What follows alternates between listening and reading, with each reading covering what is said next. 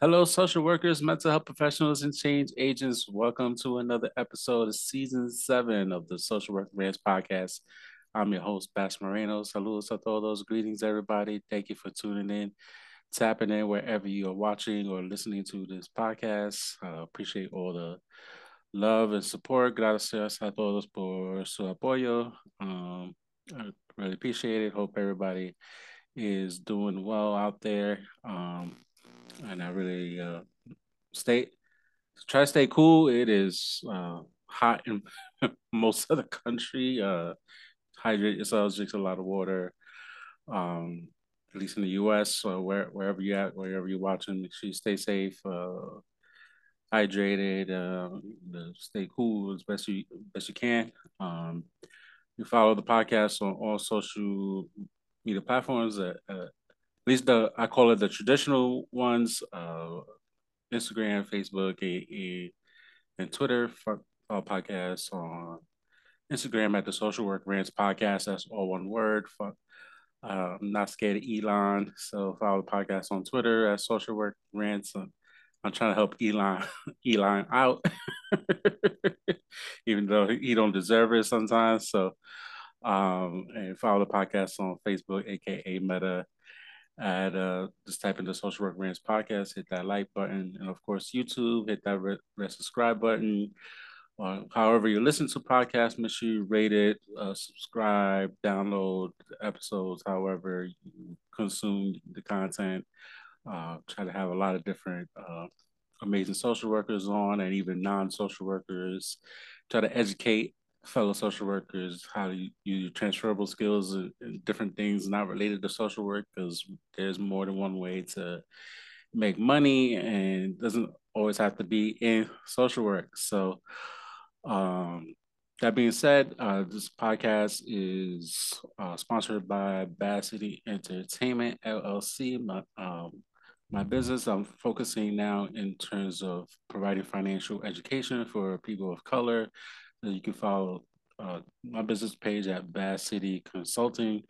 The summer of the change of the direction of the business. So that's in the works, and making time for it is has been kind of difficult, but we're making it happen. So, disclaimer: this episode, this podcast is for education purposes only, or entertainment purposes only.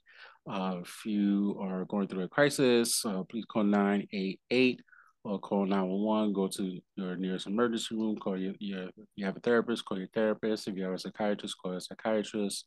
Go to your nearest ER. For my out of the country, watchers and viewers or listeners of the podcast, whatever your emergency services is phone number, use that.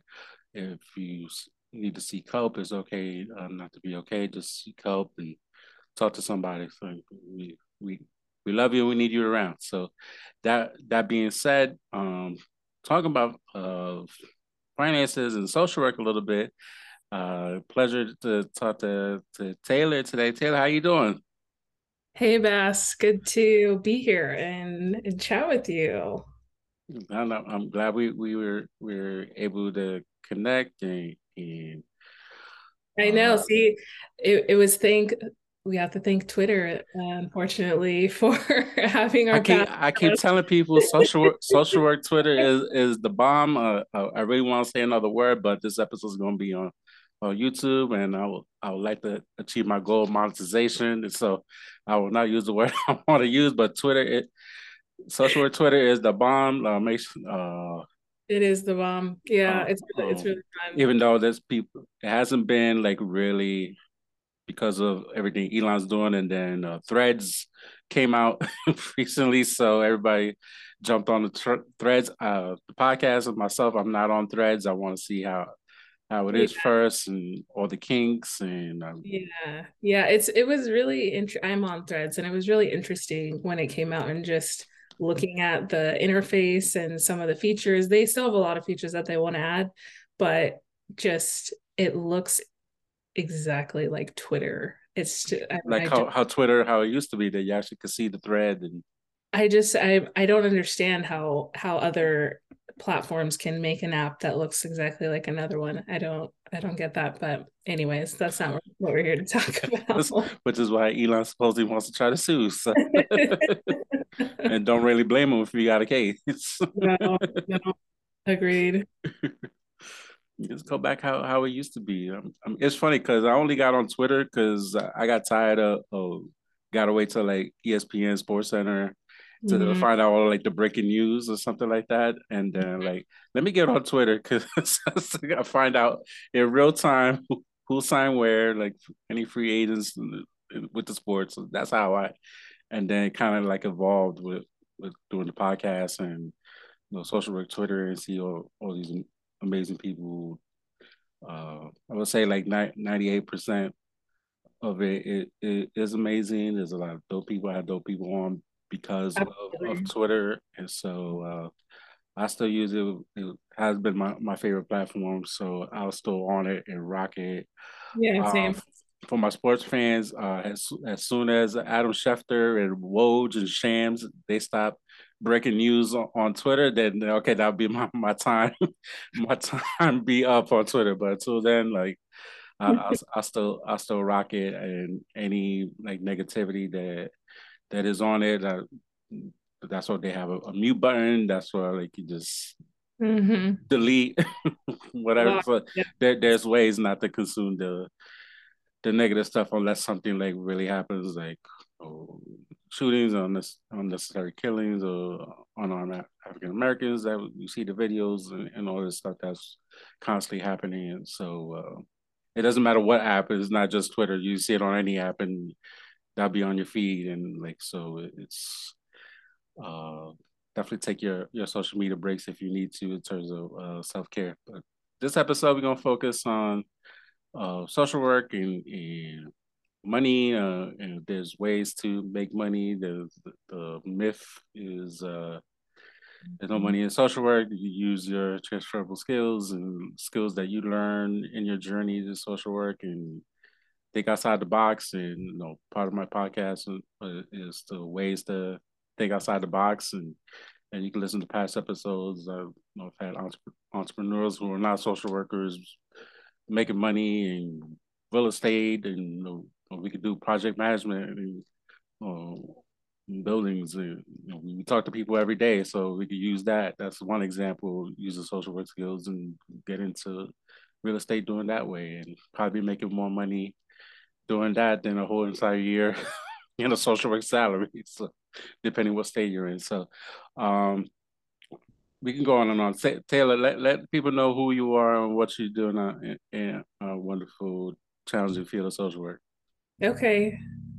Hello, everyone. I'm Taylor. I live in the Pacific Northwest and I'm 5 years post grad school.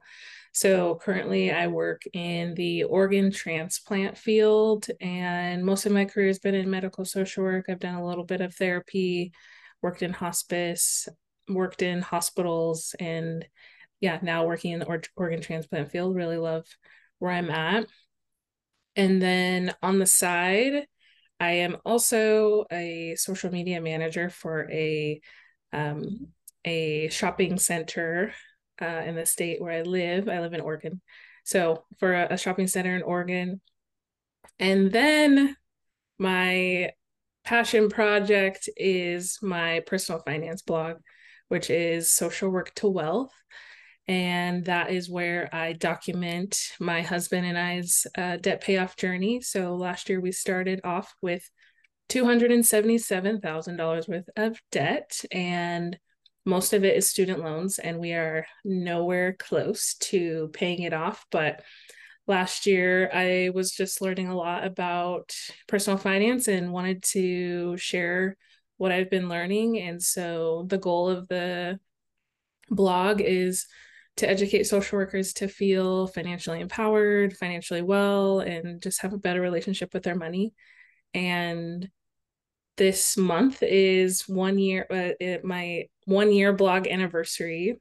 So Congrats. thank you. So that's really exciting. And yeah, I've met some great people along the way, including you. And so glad to be here to talk social work and talk money, because it's such a taboo topic in Yes. society. It's such a taboo topic. I feel like in the social work field, we're all in this because we want to help, and it's not about the money, but it is about the money. We need to pay our bills, and we need Yes. to, we need to live good lives too. So yeah, excited to Yes. be here and chat money. No, I'm glad.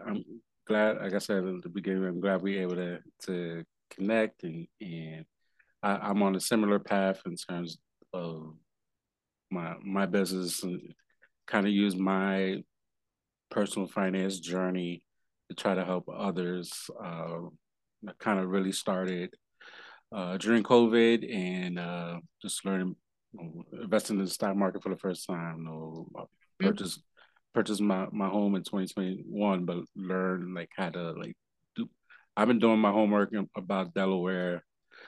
I was dating my wife like 2016. I started coming to Delaware like 20, I want to say 2017, 2018, and just kind of looked around and see like new homes being built from scratch and like new communities being built, and kind of learning like what the real estate market is, just real estate in general, kind of really see what it Mm-hmm. is. And it helps related to social work because I've done like case management related to housing. I've talked to building owners, building managers, supers regarding the housing social work that I've done. So I was already kind of tapped into that, and my dad has a history of painting and like plastering apartments. He did that for a long time. So kind of see when like I've done like housing inspections for in social work. So kind of use that and put it into practice for my own. And then when the time came, we're like, we're moving, and then got all the paperwork together for the purchase, and the importance of personal credit, being good, and which helped because I saw the interest rate is almost at 7% currently, and I got Yeah. my house at like 2.75%. So I was like, Wow. so Amazing. and Yeah. it's locked, so it doesn't matter. That's currently 7%, but my rate will be 2.75% as long as I have the mortgage. So it's Yeah, that's amazing. We bought a house in 2020 and had no idea about, the housing buying process. It was just a lot of work, but we were very lucky in that we got a 3% interest rate, which mm, is unheard of now. yes, I think the ability to, to have access, that we had access to those lower interest rates, and that definitely helped us qualify for a mortgage. And if we were trying to buy a house right now, we wouldn't qualify because these interest rates, the housing prices, it's ridiculous. And my husband's in school, and so it's just my income. Um, mm, Even though I make a decent salary, I still don't think I'd be able to qualify because of the interest rates and the prices. right. And there's very little inventory even like nationwide, so it's and competing with other people, and like somehow people got money like just cash and pay for a house in cash, or at least most of it in cash. So it's like kind of it's really fascinating to kind of see where the market is currently, or it has been, and how it related to social work. I've been talking about housing quite a bit on the podcast, and especially in the post-COVID era, more we seeing more foreclosures, we see more evictions. I just saw in New York that a whole bunch of people are in the process of being evicted because a lot of people just didn't pay their rent. So now they're going to housing court now, and try to get if you heard the terminology, one-shot deals, so through like the local social services, then they're being denied for one-shot deals. So now they're facing evictions. So because think about it, like let's say December 2021 to currently, you haven't paid your rent, and your rent say $1,500. Do the math, and so no Department of Social Service, at least currently, uh, in July 2023, even has the money to pay that. And if you do get qualified for a one-shot deal, you got to pay that money back somehow. So otherwise, whatever benefits or whatever you're gonna be, they're gonna recoup you like or whatever. So it's not a good time. And I'm warning everybody who does private practice, anybody in case management stuff, anybody who deals with Medicaid dollars, you bill for Medicaid services, be prepared for a lot of no shows, be prepared to really do some case management work in your private practice stuff because this is real life situations.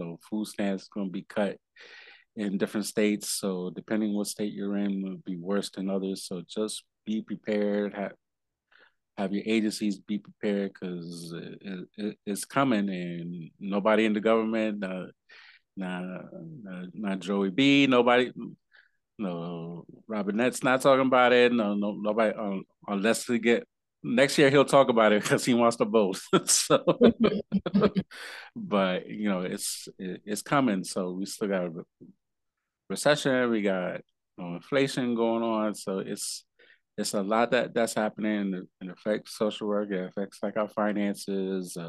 We got student loans. Unfortunately, we got payback come October. So it's that was really, really disappointing, along with everything else that was yes. announced that week. It's just, yeah, I know a lot of social workers, myself included, have a ton of student loans. And even though, 10,000, 20,000 may not have been a lot for some people, because of the amount, it's just, it really would have, helped a little bit. And so it's definitely disappointing that that's not going to come to fruition. And even if like you, despite the close to 7% interest rate on a house, that you still wanted to purchase a house, 10, 20K knocked off whatever student loan you got might help a couple points Mm-hmm. towards your credit. Even the first stimulus check that we got, I put the whole thing in the student loans. I was like, no, because I was in the process of trying to purchase a house, and the whole Mm-hmm. debt to income ratio, I was like really focused on Wow. that. And like, I'm gonna do this. Like, if we're gonna get more, which we did, we ended up getting more stimulus checks. Okay, the first one I'll spend it towards the student loans. Okay, that's it, and then the rest I do whatever. But all this kind of plays a factor in what we do in real life stuff with clients that we see in, and it just really affects. Like I said, it really affects us and some of the work that some of us do in the field. It affects day to day clients and stuff that Mm-hmm. needs to be talked about. It may not be on your local news, it may not be on the national news, but your local politicians might not be talking about it, but this is real life stuff that's happening day in, day out. So that's for social work students that listen, and just other social workers that listen. It's just be mindful of what exactly is going on and pay attention. Now I Mm-hmm. want to talk a little bit like I know financial literacy kind of been like the big buzz. Like we all shut down, and then all of a sudden, financial literacy kind of took off. Yeah. Um, really on the forefront, and see all these IG gurus talking about finances. Everybody's home. Everybody on IG. Everybody on the Twitter machine, and just talking about finances, and almost became like information overload. So describe how like your process and how you know we'll get to the job because the job is fascinating, and Mm-hmm. I'll share a personal story related to your work. But describe like your blog, what made you start it, like tell a little bit about your journey. Yeah. So it was December 2021. One of my best friends and I, we went to breakfast with a coworker of ours, and she was telling us about high yield savings accounts. So those who are not familiar, high yield savings accounts, they have 10 times the interest rate than your regular savings account. So I have one high yield savings account, and it's 4% interest rate versus, one of my first savings accounts, it was 0.01%, so you're getting like 3 cents a month.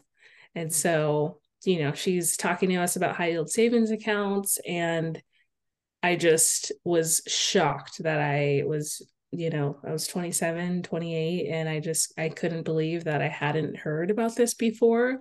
It seemed just kind of like a no-brainer. Why wouldn't I put my money in a high yield savings account? It doesn't make sense. So after that, I was just like, what else do I not know about personal finance? And I got a little obsessed. I still am obsessed with personal finance, but So am I. I was reading a lot of blogs, a lot of books, watching videos. I took an investing course. I was just kind of like all in, and I just, learned a ton about different ways you can manage your money, different ways you can budget, how to responsibly use a credit card, how to leverage credit card points, for travel. I love traveling. I learned about debt payoff. I had a ton of debt. My husband and I, most of our $277,000 worth of debt was student loans. It's not 277 anymore. It's around like 250, but it's still mostly student loans. And so learning about how to approach debt, I felt like I used to be someone that was always kind of with the mindset of I'll always have student loans. I'm not going to worry about it. I'm never going to retire, kind of like that, those sentiments, just saying to myself, and coming across people who were saying like, no, you can be debt free, you can retire early, here are ways to pay off your debt and invest. I learned so much about investing. I was someone who, you know I dreamed of retiring early, but when I actually looked at how much I was investing, those things weren't, the amount I was investing was never going to get me to where I wanted to be. And I never really kind of like looked at that. And so I just was learning a ton and wanted to share it with the world because we don't really talk about money. I learned a little bit about money from my mom. She's great with money, and but there was just still some gaps in my knowledge. And so I love talking about taboo things. Apparently, I like talking about death. I like talking about money. It's just I don't know why, but The I want most taboo you could think of is to. money and death, I know. So I just wanted which goes hand in hand. Mhm, right. So I just wanted to share it with the world. So I developed this, started this blog. It used to be called Goodbye Wine to Five. And then I wanted to make it a little bit more social work kind of like focused. And I felt like my journey as a social worker was really informing, my writing and my experience. And so I changed it to Social Work to Wealth. And now I document our experience, our numbers, real numbers. You can go on there and just see like how much debt we have, what credit cards, what student loans, what this, what that. And I just really want to be transparent with people because I think we need a lot more transparent conversations around money. We need a lot of more conversations in the social work space around money, in the communities of color, so just excited to be sharing my journey and hope that it helps people along the way. So last year we were able to pay off $17,000 of our debt. So right now we only have student loans. We did have we were paying off a Peloton, some furniture, we had some credit cards and some other stuff. And so we've gotten rid of all of that. And so now it's just our student loans that we're tackling. So we got we got some ways to go because like I said, I think we have about like 250,000 left between my husband and I. And so yeah, I'm just looking forward to sharing it with people and hope they can apply some of the tips and lessons that I share to their own life. What, where could people find that blog at? Socialworktowealth.com. Or if you're on Instagram, I'm pretty active on Instagram at Social Work to Wealth, or Twitter at Soc, SOC to Wealth. Awesome. Yeah, yeah, it's very taboo in our Black and Brown communities. Sometimes, you can't help not know what you don't know, and then you have kids and you pass down the very little that you know, and it's like it's up to the next generation to try to figure it out. I think now is probably like the best time ever that to gain the knowledge. Even my kids, I have a 14-year-old son and an 11-year-old daughter. My daughter's like, why you always looking at like finance stuff? Because I'm trying to like learn to help us like to level up and improve Yeah. like our lives, and we want to go on trips, or Right. I got paid for school somehow, or you want to go to college. If you want to go to college, then somehow we can figure out how we gonna achieve that, or Mhm. otherwise you have to work extra hard to get an academic scholarship somehow, and Right. you do the extra work and do it. So it's just the important is out there. Like there's so much stuff out there. It's just a matter of finding good, accurate knowledge, which has recently been a little tricky. Mhm. Um, And the time, like yeah, finding the time for it, that's really been like the most difficult thing.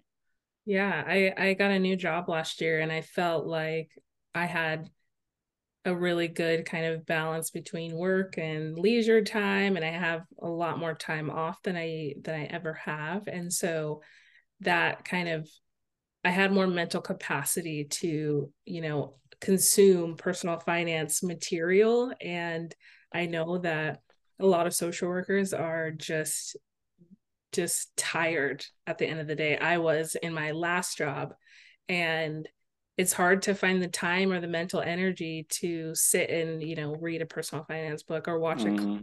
or whatever. And so I hope that, I share little tidbits on Instagram and through my blog, just to, try to make it a little bit easier to consume for many of our social workers who are tired and burnt out. Mm-hmm. Not Yeah. it isn't important because, like you said, a lot of us have been working tirelessly beyond, I would say, beyond burnt out. We're beyond, we're Still, crisp. We're real so crisp. yeah. Um, and it's just a lot, especially like I mentioned, we in a post-COVID era, still like the beginning stages of like the aftermath of COVID. Going through COVID was one thing, but now like the aftermath of people like I mentioned, people losing their housing, insurance situations is going on, like political like unrest that's been happening even before COVID, but kind of took like another level with COVID. Now we got sky high prices, gas prices, the inflation is going, it's come down a little bit, but people are not making the money that they were making before, or the money that they had is not reaching for their basic needs. So that's affecting everybody, social workers included. So and that we're having a hard time trying to help ourselves, and that we out there in the field trying to help our clients, like with budgeting and all this stuff. Like we barely try to be able to budget ourselves from the money we get from work and try to help the clients. So Oh it's my gosh, I know. Yeah, that is something that I think I definitely struggled with before finding this new job that I have, where I have a better schedule, and, just feel like living paycheck to paycheck, got a ton of credit card debt, and just trying to, stay afloat and manage work and all the stress that comes with that, and then financial stress, which just adds, another layer of exhaustion to our lives. I feel like social workers are just so we're just emotionally drained, and sometimes it's hard to find the time to recharge.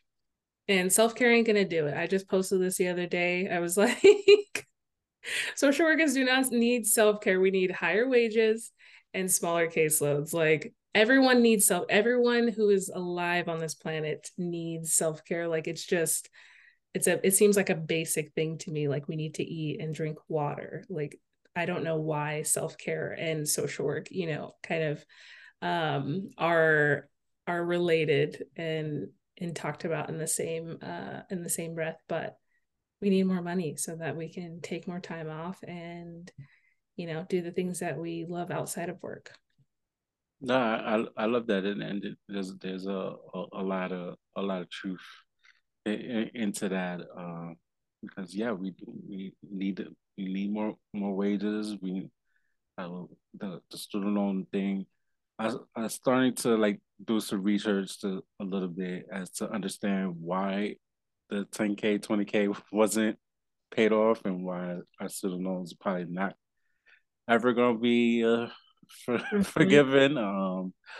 But it's still like we've been out here like helping people and risking our own lives to help people, and it's like the least you could do is like cancel. I always Oh, initially I always said was like, don't cancel everybody. Focus on like doctors, social workers, nurses, teachers, firefighters, lawyers, and police officers. mm-hmm. And if you want to get you have debt, student loans, and you're not in one of those professions, now it's time to make that switch, because Ooh. people still police forces are still like looking for people. People still looking for firefighters. Like, unfortunately, police officers get killed in line of duty every day. Like firefighters get killed. So they're always going to need people. Always going to need new recruits. And cities are expanding. Like, people leaving big cities and smaller cities. They're going to need more of those in those professions. So you gotta be in it to to win it and get these student loans paid. So that's always been my thing. So I like it. even though the government got it to pay for everybody, but they don't want to. Not anymore. Yeah, especially recently they don't have. No, but I want to get into your organ transplant field. How'd you get into that? Oh yeah. So before this job, I was working at a hospital. So I started working at that hospital in September 2020. And so Mm-hmm. definitely, experienced some COVID surges through that. And we, as social workers, I'm bringing it back to money for a moment because I just Mm-hmm. it's always a part of always a part of my journey. So my coworkers and I were starting to talk about our salaries with each other, being transparent, talking numbers, and we began figuring out that the kind of pay between all of us was not equitable. So we started to kind of make some efforts towards, advocating for more pay. And, we, in the end, I'll just kind of skip to the end. We were successful in getting all the social workers in our health system a 20% raise with Oh, this nice. this letter that we wrote. Essentially, it was a demand letter saying, like, we're tired, we want more money. This is a list of things we want: more money, we want sign-on bonuses, we want, educational kind of stipends, and it was great. But my manager at the time was at first supportive in our efforts and then not so supportive. And she, in one meeting, said to us, like, you guys are replaceable, right? And that that was just the catalyst of me leaving that hospital, because Mm. I couldn't believe that she said that. So I began looking online and I found this job in the organ donation field, talking to families about organ donation. And it kind of hit all the things that I really like, working in the hospital systems, but I'm not working for the hospital. We work with all of the hospitals in our service area. And, it talked about supporting individuals through grief, which is my passion, my other passion. And so I, put out my resume, and now I'm a year and a half in. Oh, nice. So let take a step back real quick. So it is 2020, you dealing with COVID in the hospital, Mm-hmm. and which is I'm sure extremely traumatic, Mm-hmm. and got a supervisor that's supposed to be supportive on just on a regular, but you're in a hospital. It's surges of COVID happening, and won't be disrespectful. Like, just basically gave you the three strikes for you to be out. Yeah, I mean, it was really surprising because, we had a coworker who had left to another hospital system, and it was kind of known in our area that our hospital system was the lower paying for social workers. And so, that coworker who left was telling us, "Hey, this is how much money I'm making over here." And we're all just like, "Wow, that's significantly more than a lot of us." So we're talking to our manager, and she's agrees with us that we should be paid more. She's also a social worker. She was a new manager. And so that's kind of like what's, sparked our conversations with each other. And I really appreciate and commend my fellow coworkers at that time that were willing to be open and honest about their salary, because that's really hard to do. Yes, it is, especially at work. Yeah.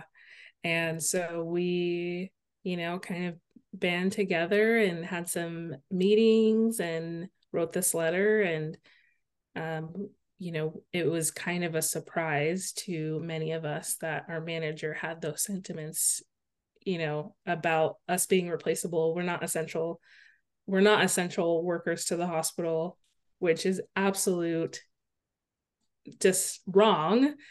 And so, yeah, I couldn't work for that person anymore. I needed to leave, like not feeling valued, or that I'm, yeah, an essential part of this system Right. is, yeah, just not non-negotiable. How to get out of there. I would have done the exact same thing too. Um, are you open to share what you saw during 2020 in the hospital? Like how was that for you? Yeah, I gosh, let me go back and into my archives because that feels like so long ago, 2020. It does, but it doesn't at the same time, because I Mhm. think about what I went through in 2020, and it's Wow. like I'm not even like the same person in a lot of ways. In other ways, it's just like still trying to like kind of like recoup, regroup Yeah. from it. Yeah, absolutely. I think, we were very, very busy. There was a time, it was right before I came, that the hospital was really slow because people were afraid to go to the hospital. Mm, They just didn't know. And then, towards kind of like the end of 2020, the hospital was just slammed, and we did have a lot of COVID patients, having to go into COVID rooms and, doing full PPE, or we have a section, a section of the hospital sectioned off for COVID only patients, that's having so many people waiting in the emergency department, waiting to, get seen, waiting to be admitted to the hospital. And it it was very chaotic. And I worked on the med surge floor, so I did discharge planning, and then I rotated down into the emergency department doing behavioral health assessments. And so it was just busy. And the my coworkers were stressed to the max, overworked to the max. We're bringing in travelers because we can't find enough staff. The hospital isn't paying nurses the way they should. And so nurses are leaving, but then they're bringing in travelers, and they're paying these travelers more. And now people are leaving. Now more people are leaving, because how can you pay the travelers more than you pay your actual staff? And it was definitely rough. After leaving that job, I realized, like, wow, that wasn't, I mean, I kind of knew it while I was in it, but leaving really just a lot of weight off my shoulders, and realizing that just working in the hospital during that time, even now, it's not a healthy, environment from what I've experienced. Yeah, and sometimes we in the profession kind of have to go through not like a super dramatic experience like COVID, and deal with sick patients, and patients like your caseload dying from an unknown virus, but still like sometimes we gotta go through some stuff and realize that the this uh population, or definitely the agency or something similar, is not for me, and try to look for something else. And sometimes you go to the interview to be like, oh, this is gonna be like this, it's gonna be like this, and then you get there, then you open up the case records or whatever, and it's like, then you really see the real deal, what's happening. Then you're like, what you get myself into, and then like you gotta make a decision. You stick it out, or Yeah. we go back to finances. Like sometimes you gotta think where your wallet. How long can I stick this out? And like I still Yeah, gotta pay bills and insurance and definitely. Yeah, I just saw someone on Twitter the other day saying that she said, I just started this job. It was a social worker. I just started this job about 2 weeks ago, and I'm about to put in my 2 weeks on Friday. Like, I did see that.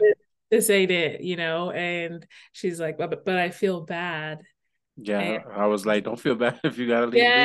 yes, I did see you comment on that. Yeah, I think that's a common experience that we have as social workers, where it's like, oh, well, what are they gonna do? Who's gonna cover my stuff? And that isn't your problem. Like, I know many of our clients are vulnerable, and it's nice if you can put kind of like some systems in place so that your caseload or whoever doesn't really feel your absence. But sometimes we just need to take care of ourselves. Like, we as social workers are so putting others first, putting others, everything, above ourselves. And sometimes you gotta put yourself first. No, absolutely.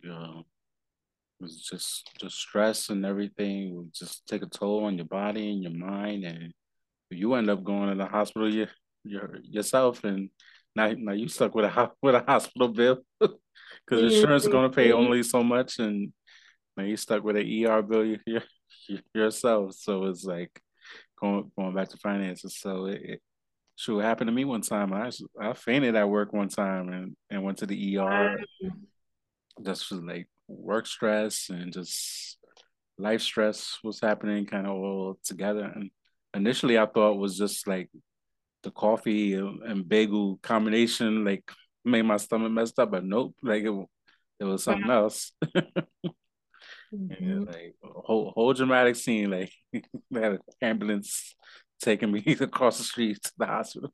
That's intense. And luckily, I didn't crack my head open because I was conscious enough to like hold on to the wall and kind of like slowly go down to the floor, and wasn't conscious enough to explain like what happened. Like I wasn't completely, like I was knocked out for like a hot second and like came to real quick. But that's that stuff.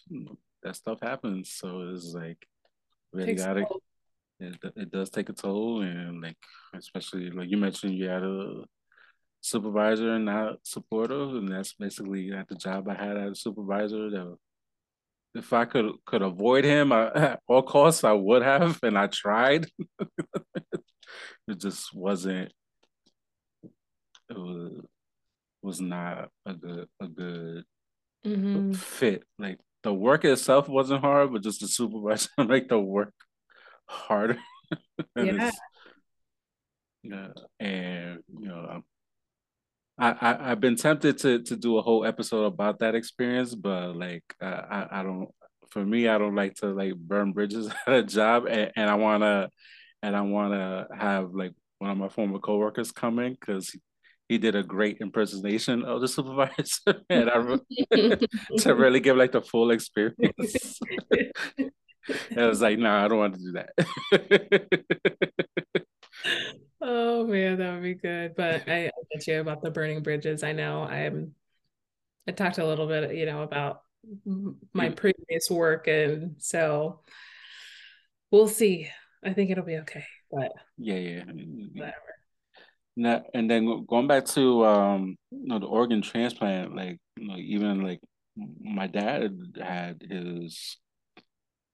a kidney transplant Wow. going like 15 years ago, so I know like he got more lives than a cat. Like so it's like, and despite being autoimmune, like there've been times I've talking about finances that been tempted to call CDC. It was like, y'all need to like research his body for a fee because this whole time he did not get COVID not one time.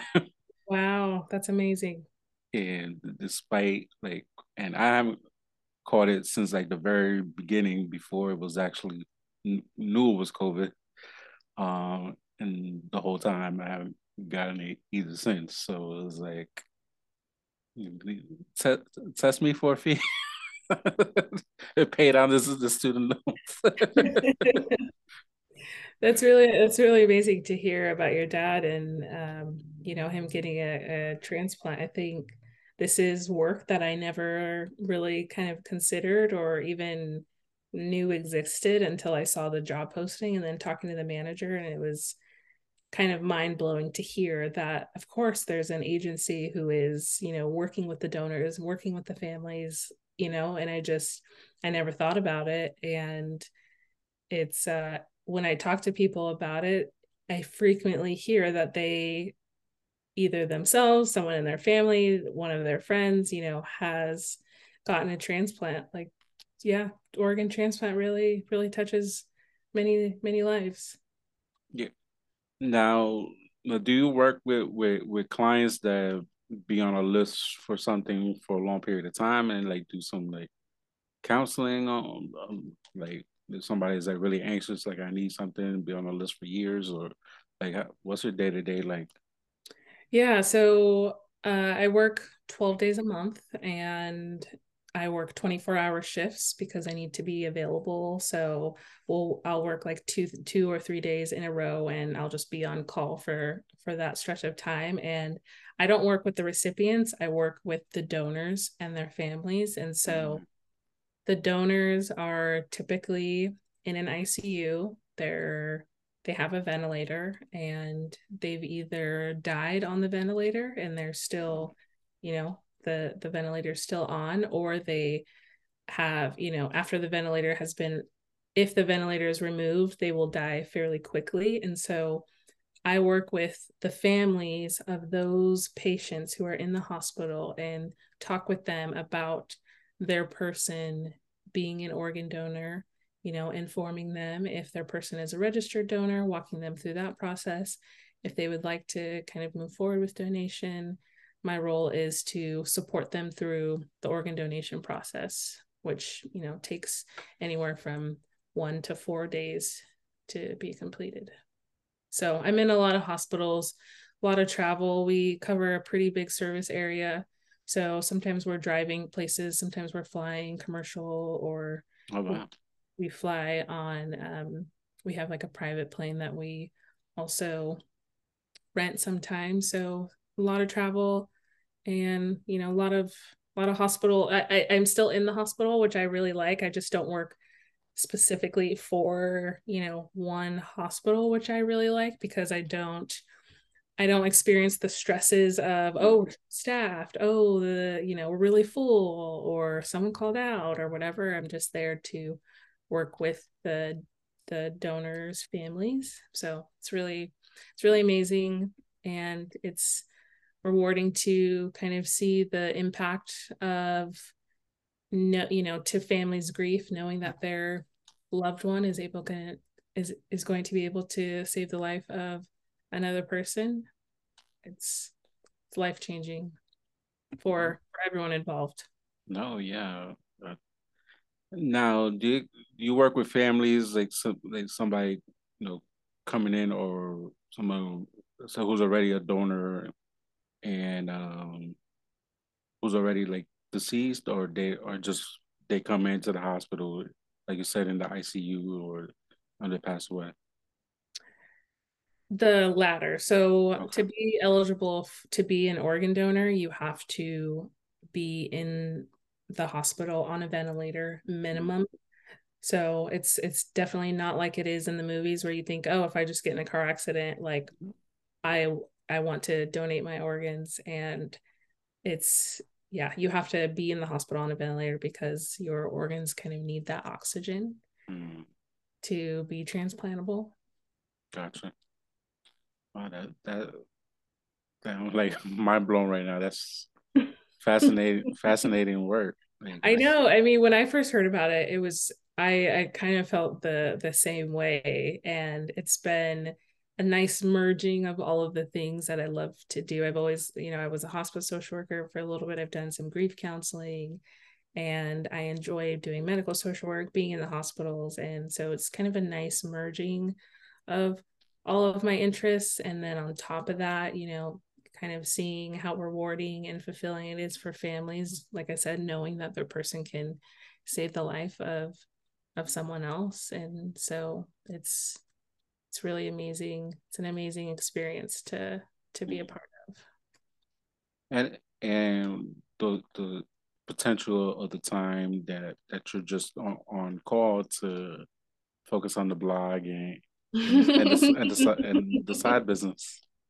Yeah, sometimes we're not busy, and my boss is pretty great, and she's like, if you're not on a case, then you can do whatever you want, sort of, within reason. So I do, I don't have a ton of downtime when I'm working, but since I work 12 days a month, that's given me a lot of time to kind of explore other things. So that's last year I started this job in January. And so having this job's really given me the ability to put a lot of time into the blog and writing, which all of it is a lot more work than I expected, but it's really fun.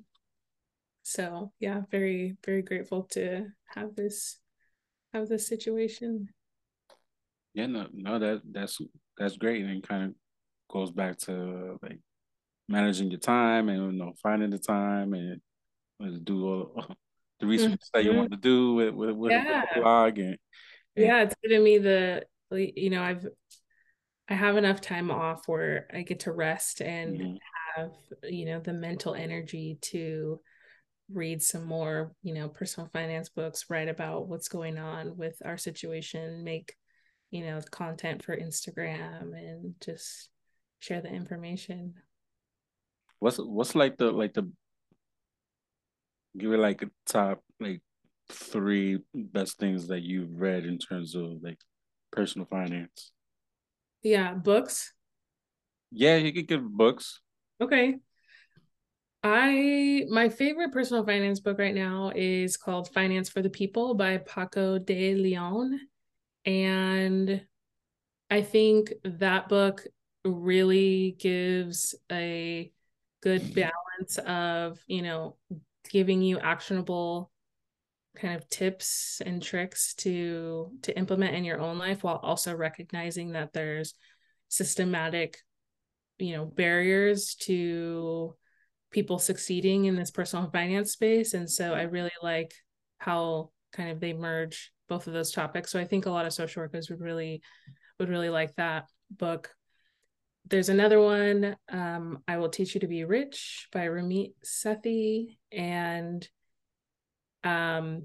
his kind of writing style is very blunt. And so if you get your feelings hurt easily, I would not recommend that book, but it's like there's a ton of great information in there too. So I think I would say probably starting with those two. And after that, I think you will have a real, real leg up in your personal finance knowledge. I also made this, it's like a 15-page guide. It's on my Instagram. You can check it out in the links, the link in my bio on Instagram. But essentially, it's kind of a way to jumpstart your journey. It's called 7 Tips to Jumpstart Your Personal Finance Journey. And it's all of the information and resources that I wish I had when I first started my journey, because they're, like we talked about earlier, there's so much information online and it's kind of hard to,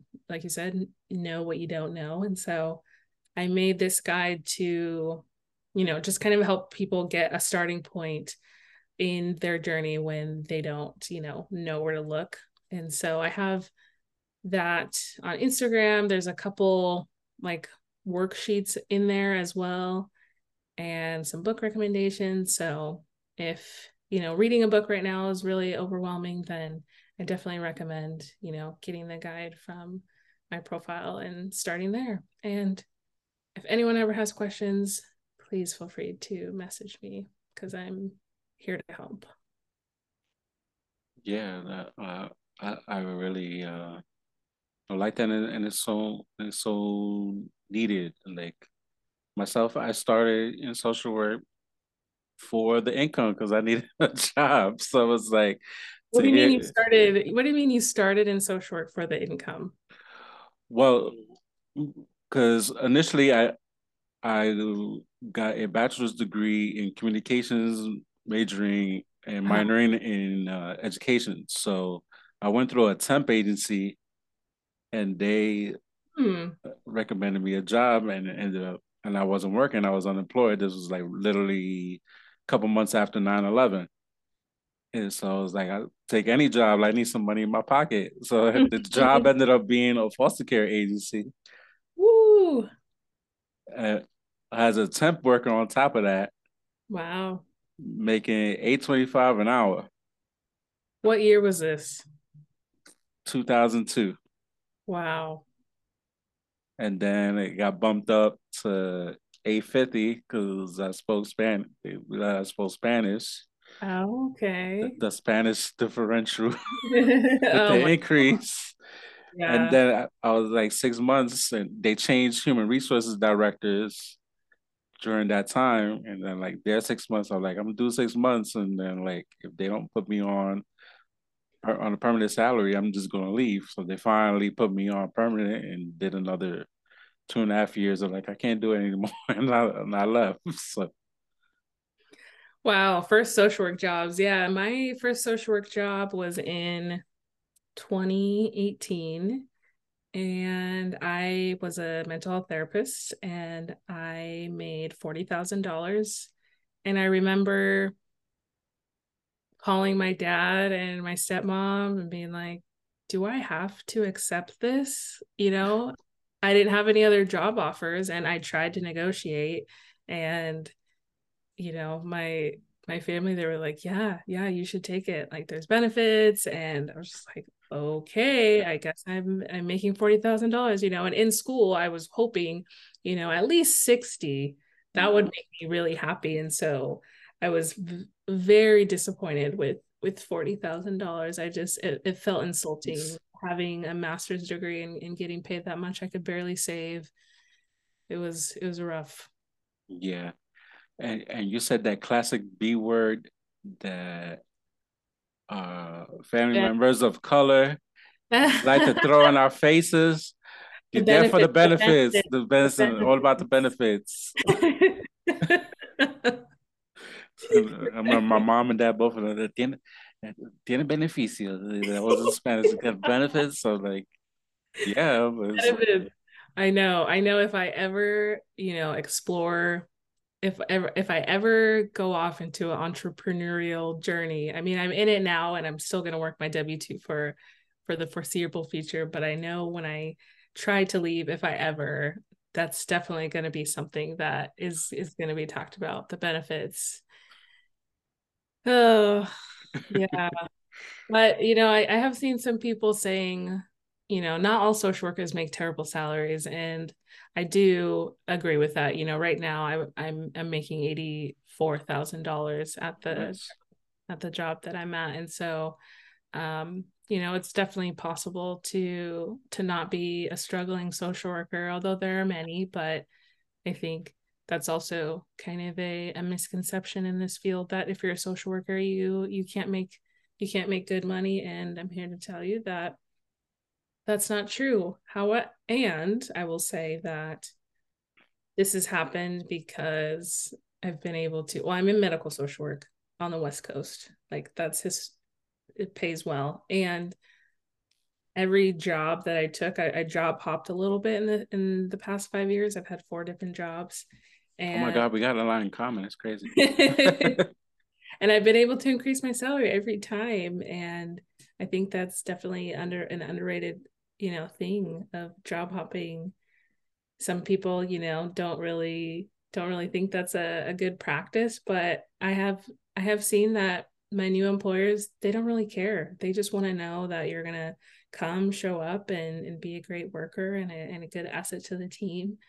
And so to anyone who's listening, if you're ready to leave, send out those Just do it. resumes Just and do it.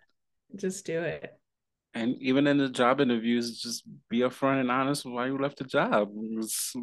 The worst case scenario is that you don't get the job. But I've been, especially the last interview for the job that I'm working now, I was, you know, mentioning like I was going to get married in like a few weeks, like planning my wedding. I was like just coming from like a job where like I couldn't stay in the job, like the social work, the school social work job, and like the Mm-hmm. traumatic experiences I was going through like at the job, and not having like supported like supervisor and all this stuff, and like the job before that I had. So and then the job what I had in New York, because most of my experience was at New York at the time, and experienced like going through COVID and like lost my mom, lost clients, and Mm-hmm. all this stuff. So it's like kind of like had Frank, and the person who like talked to me was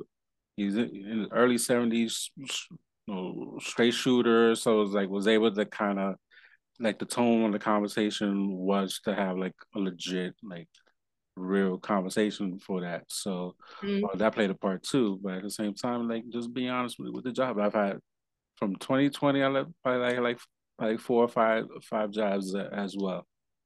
Mm-hmm. From when the Yeah. pandemic happened, like I was working in New York, I left like literally left October 19th, October 20th, 2020. I started a new job in a new state. Yeah. Are you still commuting like an hour and a half or whatever? Yeah, I am. Ooh, that's rough. I've been doing it forever. Just public transportation was my way to go before. And Oh, I used to live in New Jersey and work in New York. So mm, sometimes it took me like almost 2 hours to get yeah. to work. So the only difference is I'm driving now, which still kind of sucks too, because Yeah, just that's a lot. gas and wear and tear on my car that's only like 2 years old. So it's like, but I'm making it work, and my feet are be killing me. I got bone spurs in my feet, and that long drive is does not help my feet. Ow. Sounds like someone is looking for a new job, maybe. No, it's good. I'll suck it out because it's like Because it's the money. is The the money best. is the money is the most money I've made in social work. Wow. It, it's also the cost of living is different. So between Delaware and compared to another state. So salary wise, could be making more, but because it's Delaware, like, and unless you're like a LC working somewhere, you Mhm. make more money, or doing something like remote in tech, doing something that's probably for what I've seen, make more money than what I'm currently doing right now. And all the clients come to me, so the only wear and tear on my body is the drive to work. Oh, okay. So compared to school social work, that was literally chasing kids in the hallway. I And can't. now, so a whole wonderful change. That's good. That's good at least. Okay. So I'll just drive every day with my music and singing top of my lungs, driving and cursing out my fellow drivers along the way. And Kind of nice to have a drive and just kind of zone out and listen to your music or podcasts or whatever. I wish my car was able to like the my wife's car. I could do that. Like listen to the podcast and it'll come out from the car. Like my car won't do that. So I was like, because I purposely would like be listening to some finance podcasts all day, Yeah. every day. Yeah. What finance podcast do you like or that you've been listening to recently? For a while, even before COVID, I was like, I like Gary Vee stuff, like very like inspirational. Mm-hmm. Um, got into Earn Your Leisure like late 2019. Definitely 2020 was all about Earn Your Leisure and just everybody that they put on. Mm-hmm. Afterwards, like their ecosystem, like, and following everybody that's been on the show, like Wall Street Trapper. He's social workers would like him because he talks a lot about financial trauma and just like using Hmm. terminology like related to like, Wall Street Trapper. yeah, Okay, I'll check them out. even like his backstory, how he grew up and did like 10 years in prison and coming and learned about personal finance while in prison and coming out. And Okay. definitely like just the way he speaks, delivers, like what he talks about is very like anybody could really understand. And you pick up some people who work in substance abuse could pick up some lingo, know the lingo he talked about, and use it Mhm. from what he grew up, selling drugs and stuff, and use that lingo, but in a positive sense about personal Okay. finance. So it's definitely spent a lot of time uh, watching his YouTube videos. Like, you got to watch YouTube. You can't listen to like you can listen to audio, but you got to put the two Not the two full together. Yeah, experience. the full experience because he Yeah. breaks down charts and Okay. write stuff down, and he goes in. Cool. I'll check them out. Yeah, so that different stuff and like you know Budgetnista follow like Love her. um uh, Ash Cash. He was one of like my beginning guests on the podcast, and I've been following him like for years. Okay.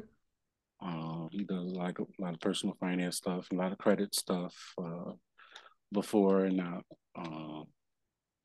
So yeah, it's like a lot of few people. As always, remit you who you mentioned. I saw his Netflix show. Yeah. That's how I even heard of him. I had never heard of him before. So hmm Yeah, that was a great show. I really appreciated how he brought on, various people and talked about their money journeys. Yeah, if anyone hasn't seen it, it's on Netflix. Is it called I Will Teach You to Be Rich, I think? How to Get Rich, something yeah, like yeah, something like that. Yeah, then I yeah. started following him, and I seen stuff like uh people going not against it, but like some of his teachings, like not. There's always the thing is, should you purchase a house or should you rent, and like and Yeah, that's always going to be I know. I a think hot topic. he is definitely very vocal in with that Yeah, subject in particular and just saying that for him, I think for him, he just rents and yeah, thinks that that's the best financial decision for him currently. And is just kind of trying to dispel the myth that, you're successful when you get a home, or you're Mm. only successful when you get a home. Right. It may not be the best financial decision, for you, and it may not ever be. So Mm. I think I've really appreciated like that conversation, being talked about in the personal finance space, because I think there could be a lot of shame with people feeling like that they're never gonna own a home, and it might just not Because be the best financial decision for you. right, because there's a lot that goes into it. It's like just Oh, you oh. got some land, you gotta like learn how to cut grass or pay for somebody to cut it for you. Yeah. There is a lot, your down payment, and if you want to Mm, do any like home renovations, home keep up. mm. I have a blog post on my blog about how much money, all of the money that we have spent since buying our home in I think I 2020. saw I think I saw that. That was Yeah, I mean, it's around like $40,000 that we've spent. And when we were buying our home, we were feeling that. I feel like we kind of had that perception of, oh my gosh, it is a great thing, but I think we didn't really know everything that went into home buying and yeah, the same. home buying, home owning. And thankfully it's worked out Yeah, well for us. But um yeah, there's definitely this myth of kind of home buying being the so ultimate kind of like financial like step, mhm. Yeah, because even like last year, uh, toward the end of the summer, it was literally like the last 90-degree day, and our uh, unit Oh went no. kaput, Oh no. How much was that? completely kaput. Had to literally change everything. It was the original that came with the house. So AC, heating, and, Mm. and just everything, the whole system. How much did it cost to fix it? Almost $9,000. Yeah. And then my neighbor told me next door that he could have like helped me out and got it for like almost five. I was like, because he's into like fixing like houses and stuff. Okay. But still, that Yeah, is even it's- yeah. $5,000. It's a lot of money. Especially when we're in inflation. Yeah. Or when we don't even have, we wouldn't be able to afford a and, $5,000 home emergency right now. and on top of that, the person said that like the wiring completely like rotted. That like luckily it didn't catch fire. Wow. So I That's live with. at So I would least. have been like a client. Like I need housing myself. Oh my gosh. That's stressful. Yeah, the more I learn about personal finance, I have learned that, it's important for us to have our own emergency funds, but Hmm.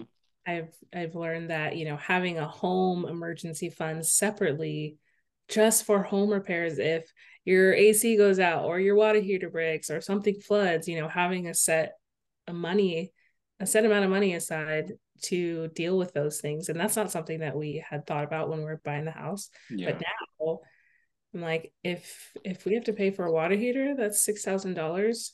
That's going on a credit card, and and, unfortunately. and right. And then as of this recording, literally this past Sunday, there was a EF1 tornado that touched down maybe like a 15-20 minute drive from my house. Wow. That literally I've like driven by where it touched down. So, Wow. so I got to deal with I'm that. glad you are okay. Yes. So there's all this stuff in terms of, but the reason like I definitely between renting pretty much my whole life, living in an apartment like my whole life, and it was like, and then like I had a bad experience renting an apartment that was inside a kind of two-story house, and the neighbor being a drug addict. Mm. So that that first little taste of inside a home, but Mhm. the landlord messed it up with his throwing raves like overnight and drinking and drug parties. Yeah, I mean, I do love our home, and it's been really fun being a homeowner because we could just do whatever we want. We can paint whatever we want. We can Mm, do whatever we want to the yard within reason because we do live in we have a homeowners association, but that's been really great. So I don't want to like discount homeowning. We've been very privileged in being able to get this home and mm, know that our mortgage isn't going to be increased, like the amount that we're paying is what we're going to be paying for 30 years. And I know that people, have that very real stress of, is my rent going to go up next year?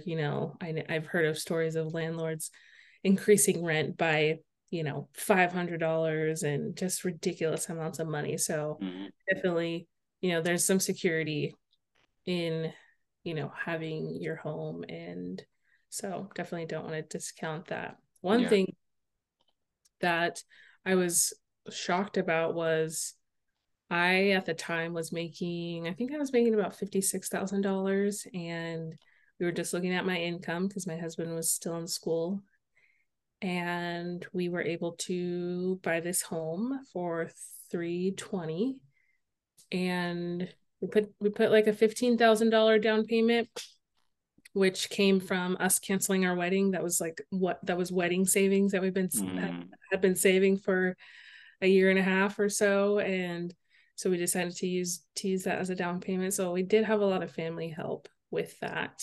So shout out to my family for helping us get into this no, place. But absolutely. we sorry, where was I going with that?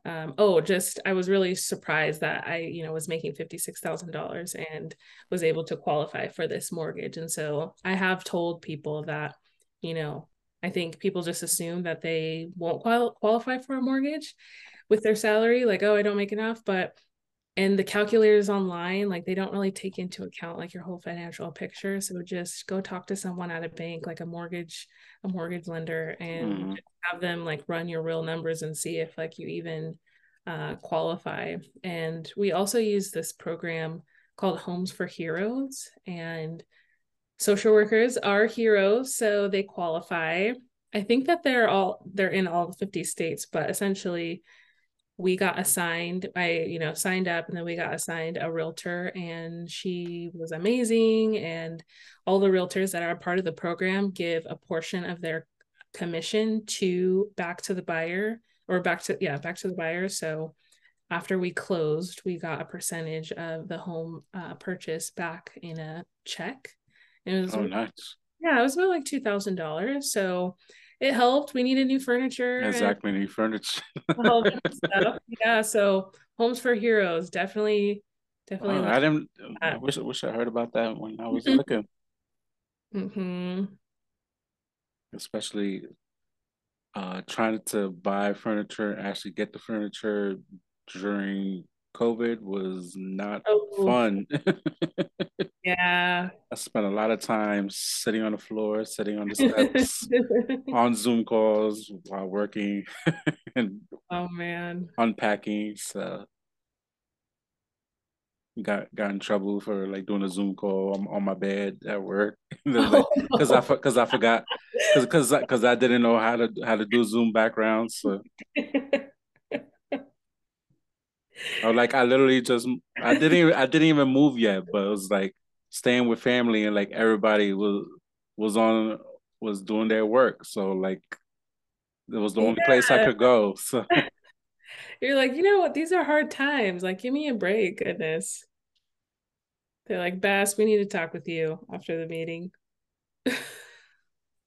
and nobody even talked to me directly about it. That was the thing. I was like, Hmm.